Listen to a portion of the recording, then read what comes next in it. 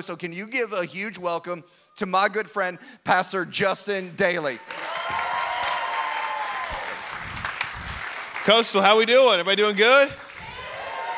Come on, 9 a.m. has got to be the most fun crowd. You're up early, already had your coffee, excited to be in church. Somebody put on some pants. I know you're at home right now, but come on, wherever you're watching from, come on, worship the Lord with clothes on in Jesus' name.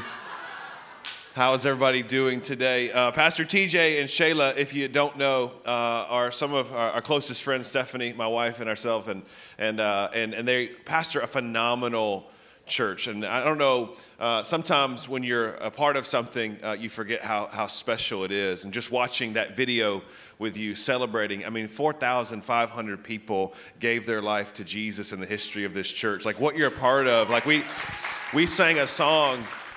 We sang a song about Lord Send Revival, and you're in the middle of one. And so maybe I just came today to remind you of how special it is. And you're making a difference, not just in South Florida, not just around the world ambiguously. You're making a difference even at Action Church. And I was thinking about it driving down here and shared this last night as well. We had lunch. I came and preached years and years ago. Must have been over 7 years ago now, before we started our church. It was the summer before we started Action Church, so the summer of 2013 or so. And I remember going to lunch with Pastor TJ and Shayla after the services, and they slid an envelope across the table with $5,000. And Coastal Community Church was the first church to give money to Action Church. And so your seed, your investment, we've seen over 10,000 people come to Jesus in 6.5 years, and you're a part of that. Like what you give in legacy offerings, your faithful tithes and offerings, your involvement here is not just making a difference in Parkland and South Florida, but it is changing lives and changing eternities in Orlando, and we're forever grateful that you took a chance on us and invested in us. So thank you so much for your friendship and partnering together. Hey, we're going to be in 1 Corinthians 3 this morning. 1 Corinthians chapter 3. We're going to go through the first 16 verses or so in just a moment. But I want to talk about building today. You know, if you call Coastal Community home, you've built a beautiful building. You've got dreams for the next phase to reach more people, future locations. I want to talk about building today. I want to talk about a message entitled God's House, My Home. God's House, My Home. And if you're taking notes, I want you to write this down in this room and online as well. This is not just a house. This is my home. This is not just God's house. This is not just Pastor TJ and Shayla's house. This is not just the team here's house. This can be my home. How many of you know something changes when a house becomes a home? When it's just a house, it's just somebody else's house. It's somebody else's problem. It's somebody else's thing. But when it's your home, it changes everything. Come on, we're in the middle of a pandemic. We were in quarantine for a while. Some of you may still be because of health issues. You begin to notice some different things in this past season when you've been stuck at home. If you have kids, you've never been more grateful for school. Like I've never been more grateful for education, not for their education, just to get them out of the house. That was a long spring. I did not sign up to homeschool. There's things that you notice. I've heard that the remodeling industry and the refinance industry are at all-time highs because we look around at this thing and we think, I need to fix this place up a little bit. I need this. I'm here way too much. I need a new pool. I need a new room. I need to fix this thing. And when a house becomes a home, it just changes. It changes our perspective. And I'd like to do that today in the next 30 minutes or so. I'd like to change our perspective or remind us this morning that God's house really can be our home. And I want to talk about building that today. With that context, with that perspective, let's go to 1 Corinthians chapter 3 and read from God's word. It says, "Dear brothers and sisters," that's you and me, "when I was with you, I couldn't talk to you as I would spiritual people. I had to talk to you as though you belonged to this world or as though you were infants in the Christian life. I had to feed you with milk, not with solid food, because you weren't ready for anything stronger. And you still aren't ready, for you are still controlled by your sinful nature. You're jealous of one another and quarrel with each other.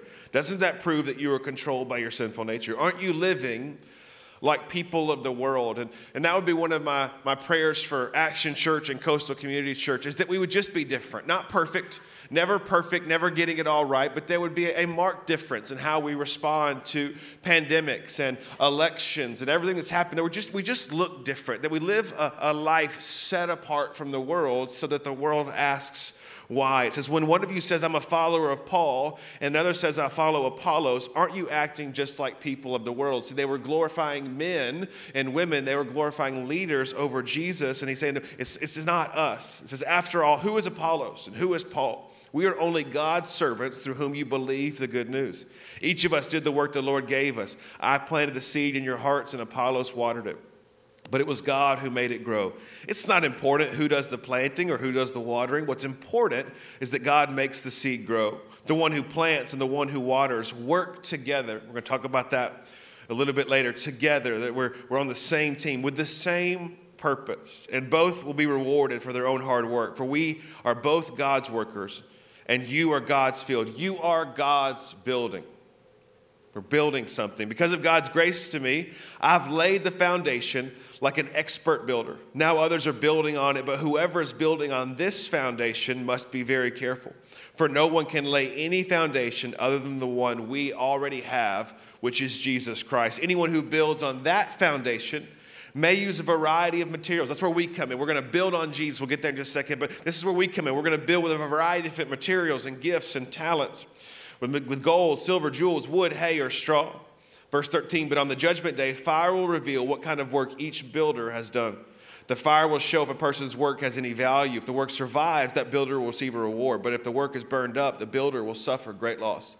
The builder will be saved, but like someone barely escaping through the flames. Last verse, verse 16. Don't you realize that all of you, all of us together are the temple of God, and that the Spirit of God lives in you? Talk about building today. God's house, our home. God's house, our home. If you're gonna build something, you got to start with a solid foundation. If you're taking notes, write this down. Building God's house, my home. It's more spiritual than you think. It's more spiritual than you think, that Jesus is the foundation. And how many of you know that the foundation is really, really important? Like, have you ever been to a big city with huge skyscrapers? A couple years ago, I was on vacation with my wife. I was at the Willis Tower, which used to be the Sears Tower. They had this little glass box, like glass case at the top of it where you look over the city. You're hundreds of stories up. I've never been more thankful for a firm foundation. I'm up there thinking, I've never thought about civil engineering in my life, but I'm thinking, I really hope they laid this foundation like an expert builder. I was thankful for the foundation. And we're building God's house, our home, where we're building our lives. The foundation has to be Jesus. It's more spiritual than you think. With your kids, it's more spiritual than you think. With your business, it's more spiritual than you think. With what's going on in the world right now, it's more spiritual than you think. So if we're going to build this thing, it's got to be on a foundation of Jesus. So my first question to you today is, where is Jesus in your life? Where is Jesus in your life? Is he the foundation? Is he the priority? Is he the filter in which you see everything through? Where's Jesus? We find this in Luke chapter 2. We find Mary and Joseph, Mary the mother of Jesus and Joseph. We find them, as was their custom every year, going to Jerusalem to worship, going to the temple. So let's put that in context. That's just like you and me, going to church every single Sunday. They go to the temple. They go to Jerusalem to worship and to take part, and then they leave. But there's a problem. A short time into the journey, they realize that they forgot 12-year-old or so Jesus. And that's a problem because Mary only had one job, like birth Jesus and raise Jesus. Like, you know what I mean? You've been trusted with the Son of God, like the only Son of God. Like, I know I've left my kids somewhere. Come on, be honest, Coastal Church. How many of you have left your kids somewhere, come on, at Walmart or Publix or at Coastal Community for 3 services just because you wanted brunch? Yeah, we've been there. I caught you. I know. She left Jesus, and I don't know how it went down, but you know that Joseph got blamed. Like, you know that Joseph was apologizing as they went back to Jerusalem to find Jesus. But in Luke chapter 2, we see that they lose Jesus, and there's a few powerful phrases in Luke chapter 2. It says they didn't miss him at first. Have you ever been in a season where you're following God? You're all about God's house, my home. You're coming to church. You're worshiping. But then you leave and you realize that you did not bring Jesus with you because he was not the foundation. He was not the filter. He was not the priority. He was just a part. It says they didn't miss him at first. And then here's where we get, they assumed he was following. Like they left worship, they left the 9 a.m. service, and they just assumed he was following them into their marriage, and they assumed that he was following them into their business. I need to remind somebody that Jesus is a terrible follower. Jesus is either Lord of all or not Lord at all. He's not following you anywhere. If he's not leading, he's not in it. They didn't notice at first. They assumed he was following. Then it says in Luke chapter 2, they went on a frantic search. A frantic search. Have you seen him? Where is he? And if we keep it as the foundation, we never have to search. So many of us are searching to fill the void that Jesus should be filling with success and significance and different priorities. We're searching for things, and what we're really looking for is Jesus. And at the end of Luke 2, it says they found him. And what he says to Mary and Joseph is so profound for us today in our time together. He said, where did you think I would be? I'm in my Father's house about my Father's business. How do you make Jesus the foundation of your life? First off, you give your life to him. We'll talk about that at the end of service today.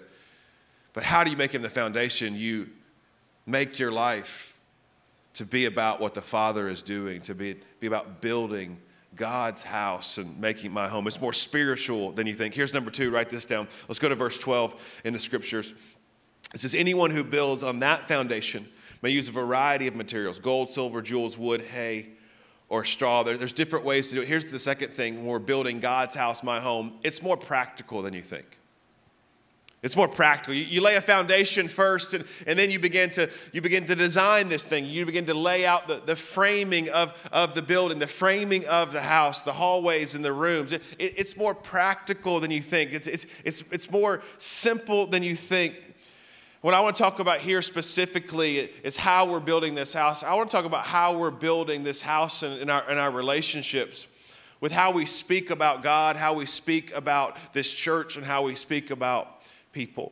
It's more practical than you think. It's more simple than you think. How should this go? How should this fit? I want to talk about that in the context of our words. And I know that nobody at Coastal Church, I just know that nobody here is like the people at Action Church, and hopefully nobody at Action Church is watching right now. Hopefully you're in church at Action Church right now.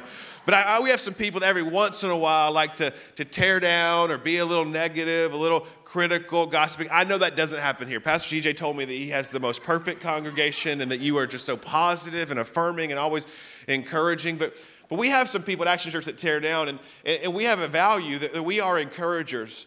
Because I don't know about you, I already know most of the areas where I fall short. Like I look in the mirror every single day, and I know where I'm insecure. I know where I fall short. I know that one eye is slightly lower than the other and sunken more in. I know that I have a 5 head instead of a 4 head. I know that I have less hair today than I had 2 years ago. I know that I could lose 5 to 10 pounds. Like I know all of those things. I don't need to surround myself with people that remind me of who I'm not. I need people to build me up. But we so many times in the church, we're so critical.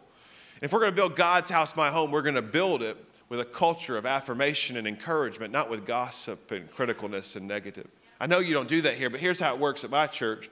We pray for a lot of people. You know what I mean? We just get on a little group text.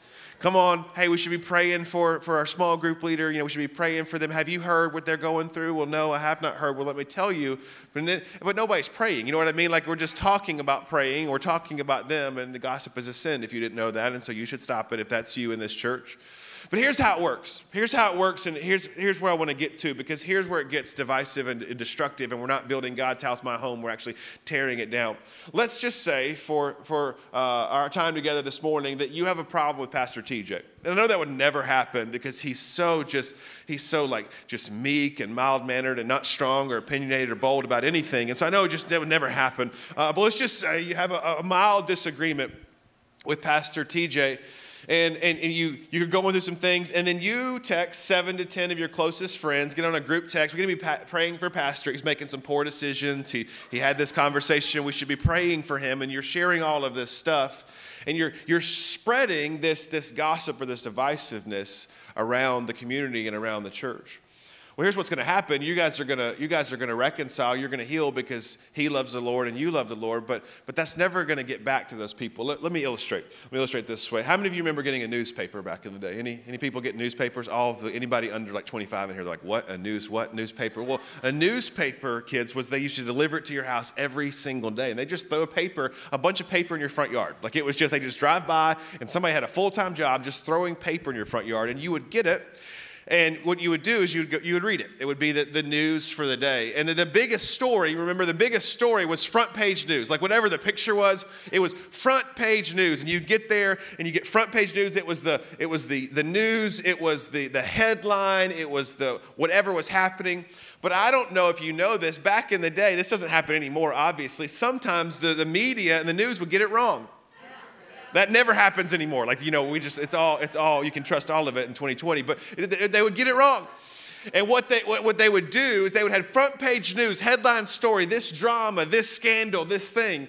But they would get it wrong every once in a while, and then they would issue a back page retraction to the front page news. The problem is nobody ever reads the back page. 36A in the corner, you're going to get down hey, by the way, 6 weeks ago, we missed it about this corporation. We missed it about this company. That's how gossip works, Coastal Community. Because what happens, you have that problem with Pastor TJ, and you go talk about it, but you settle it. But your front page news story, I have a problem with the direction of the church. I have a problem with our pastor. Now you're back in love with the mission here. You've reconciled and forgiven. You're on the team. You've got a shirt. But your back page retraction never got to anybody else. And so now they have a problem with your church and the mission and the pastor because of your words. It's more practical than you think. Speak life. Speak encouragement. Speak the word of God. Remind people of God's best, not their worst, and allow him to build this thing practically. Here's the third thing. Write this down. It's more personal than you think.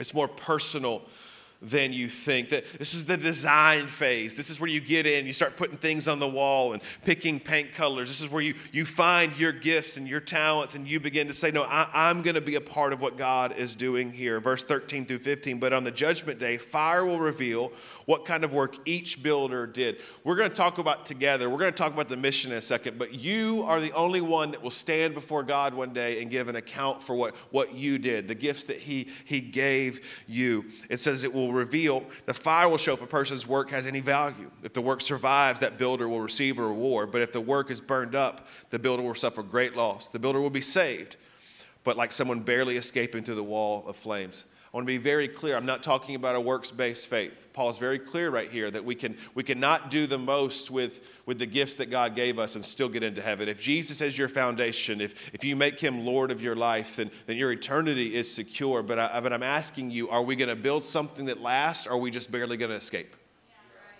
Are we just barely going to get in, or are we actually going to build with what God has given us? It's more personal than you think. And to get this idea, to really make a house a home, you've got to take some ownership. Like I've just noticed that I've treated homes that I've leased, if I was a renter versus an owner, I treated them totally different. Like I didn't really, there have been apartments that Steph and I have lived in, we didn't even decorate because it's like, I don't want to patch the wall when I'm done. Like it's just, everything was bare because it's not mine. Come on, you know it's different when you rent it or when you own it. Every time you get a rental car, you drive that thing different. You know what I mean? I got the insurance. I hit stuff just for fun. Like, you know what I mean? Like car next to me, curb, it doesn't matter. I paid $40 a day for insurance. I'm bringing this thing back beat up. You drive a rental differently. And I'm asking you today, when it comes to church, God's house, my home, are you leasing here or are you owning here? And we just treat it differently. 3 years ago or so, we bought the home we're in now. Before that, we were renting a home in the Winter Springs area. And our AC broke. And you know the devil is real and the devil is a liar because your AC always breaks on the weekend and never in the winter. You know what I mean? Like it's just going, if you've been in Florida, and if you haven't been to Orlando, you have way better weather here in South Florida. In Orlando, it's kind of like living in someone's mouth. Some of y'all are going to get that later. Or just come to Orlando in the summer. It's nasty. Like it's just hot, humid. It's a swamp. And so our AC breaks. It's 100 degrees. We were leasing that home. So you know what I did? I called our landlord and I said, we have a problem. The AC is broken. Send somebody to fix it. You know what I did after that? Nothing. I called with a complaint, and then I waited for somebody else to come and fix it because it wasn't my AC unit. It wasn't my house. I could care less how they did it, how much it cost, because all I know is that I needed AC and somebody else was responsible for it. Fast forward 2 years later, we own our home. My AC breaks again in July, again on a Saturday morning. They say we'll be out on Tuesday. I say, Tuesday? I'm hot right now. I'm researching, I'm on Google, I'm reading Yelp reviews, I'm reading Google reviews, I'm calling multiple places, I'm negotiating the price. When they get there, I put on some work gloves like I actually know what I'm doing. I have no idea. I'm out there, I'm like, so what are we doing? What are we fixing? How long is that gonna last? Is there a warranty on that part? Are you sure this is a good idea? I need this to work. This AC unit is like $12,000. I need you to fix it. I need you to warranty it. I need to not see you for a really, really long time because it was my home. It was my AC unit. And if you're just a tenant here, if you're just leasing here, it's easy to call and complain. It's easy to point out, hey, why don't we do this? Or why don't we do that? Hey, somebody should clean this up. This is your home. There's nobody to call. God placed you here in this time and in this place to make a difference. He placed you here to fix it. He placed you here to stand in the gap. He placed you here to build and to own. See a problem. Maybe God put you here to be the solution. This is your home. I need you to hear very clearly today, though, as we close out this thought, that God cares way more about your motives than the motions. So I don't need you to hear this say, I got to do something. Because I found out something else when I was leasing. It says you could still just be a really, really good tenant. You could work really hard with the wrong motives and still be a renter. And I'll illustrate it this way.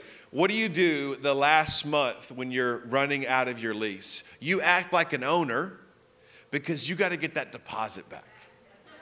Like you're like, I gotta fix the carpet. I gotta patch up these. I broke the sink a long time ago. I gotta go back, put that knob back on. There's so many things. You begin to look at it differently because you're working for a deposit. I don't need you to work for a deposit at Coastal Community Church. I don't need you to work for affirmation. I don't need you to work for an attaboy. I don't need you to work to feel better. I need the motive to change, that I'm owning this thing. I'm building this thing. I'm not just trying to give a key back and fix this place up to get a deposit. I'm trying to actually pass this thing down as an inheritance. I'm not just building for me. I'm not giving next week for me. I'm not giving the legacy offering so that my kids have a great place, although that's an added benefit. I need to remind somebody today that this church is for you, but not about you. Once you've given your life to Jesus, like this place is for the next generation, and that building is for 50 years from now. Like we're owning this thing, and if we own it, we're passing it down. We're not just handing it back to get a deposit back. It's more personal than you think. What part are you playing? And here's the last one, verse 16. It says, don't you realize that all of you together are the temple of God and that the Spirit of God lives in you? Here's the last thing. It's more missional. It's more missional than you think. What I mean by that is things change when a house becomes a home. Things change. You know, I've noticed that I've never invited somebody to a random house. Wouldn't that be weird? You're just like, hey, let's just go over to that house. It's never happened. It's never happened.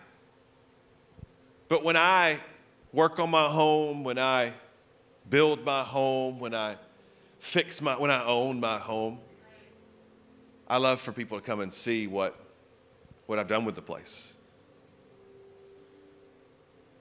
I think that's going to be key in this next season of the church, when people are struggling, when they're hurting, when they're scared.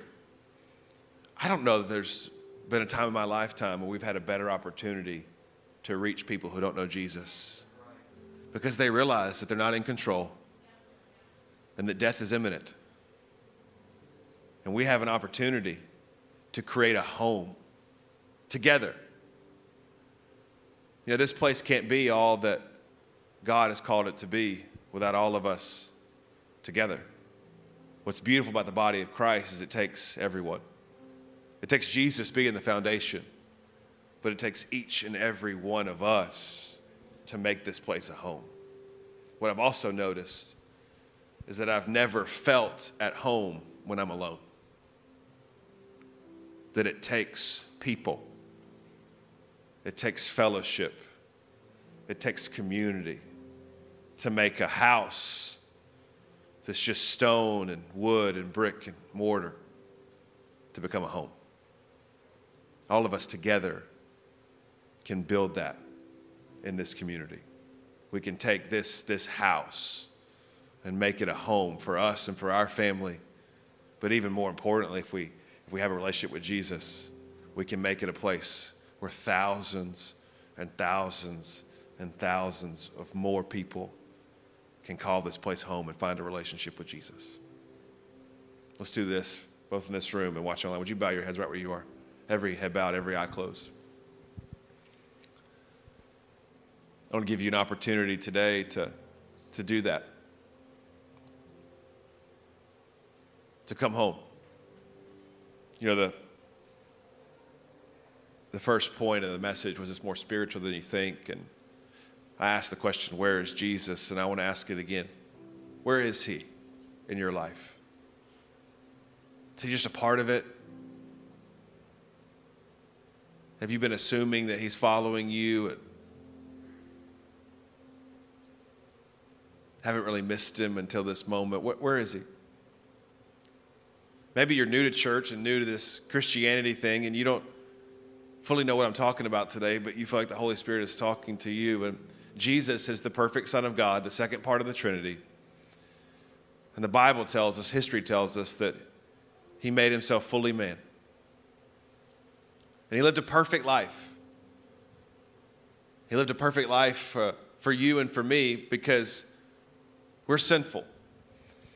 And when sin entered the world, unholy people could not be reconciled to a holy God. And so we needed a sacrifice. So Jesus lived a perfect life for you so he could die as the perfect sacrifice and substitute as you.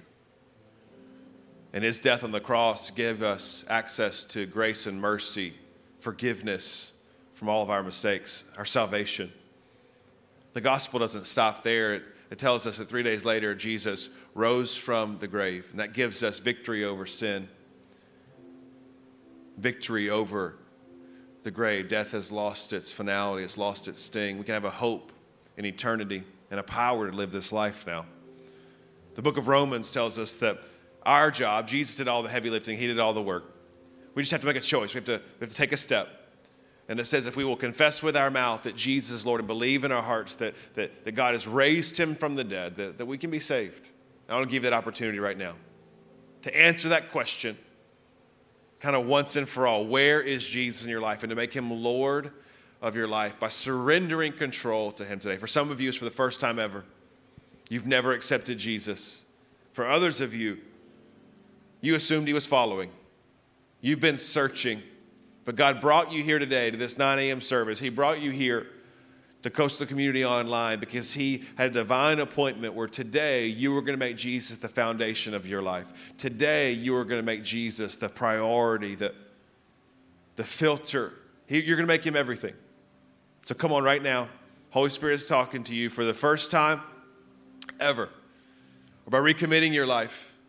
For the first time in a long time, you're going to say, Jesus, I'm making you the foundation. Would you raise your hand right where you are? Say, I need Jesus to be the foundation of my life. I'm giving my life to him today. Gotcha. 2, 3, come on. Gotcha in the back. Come on online. You're in your living room right now, kitchen table, in your car. Holy Spirit is speaking to you. So proud of you. You can put your hands down. If you raised your hand in this room or online, would you pray this in your heart as I pray out loud? Say this. Say, God, I love you. And God, I thank you for saving me.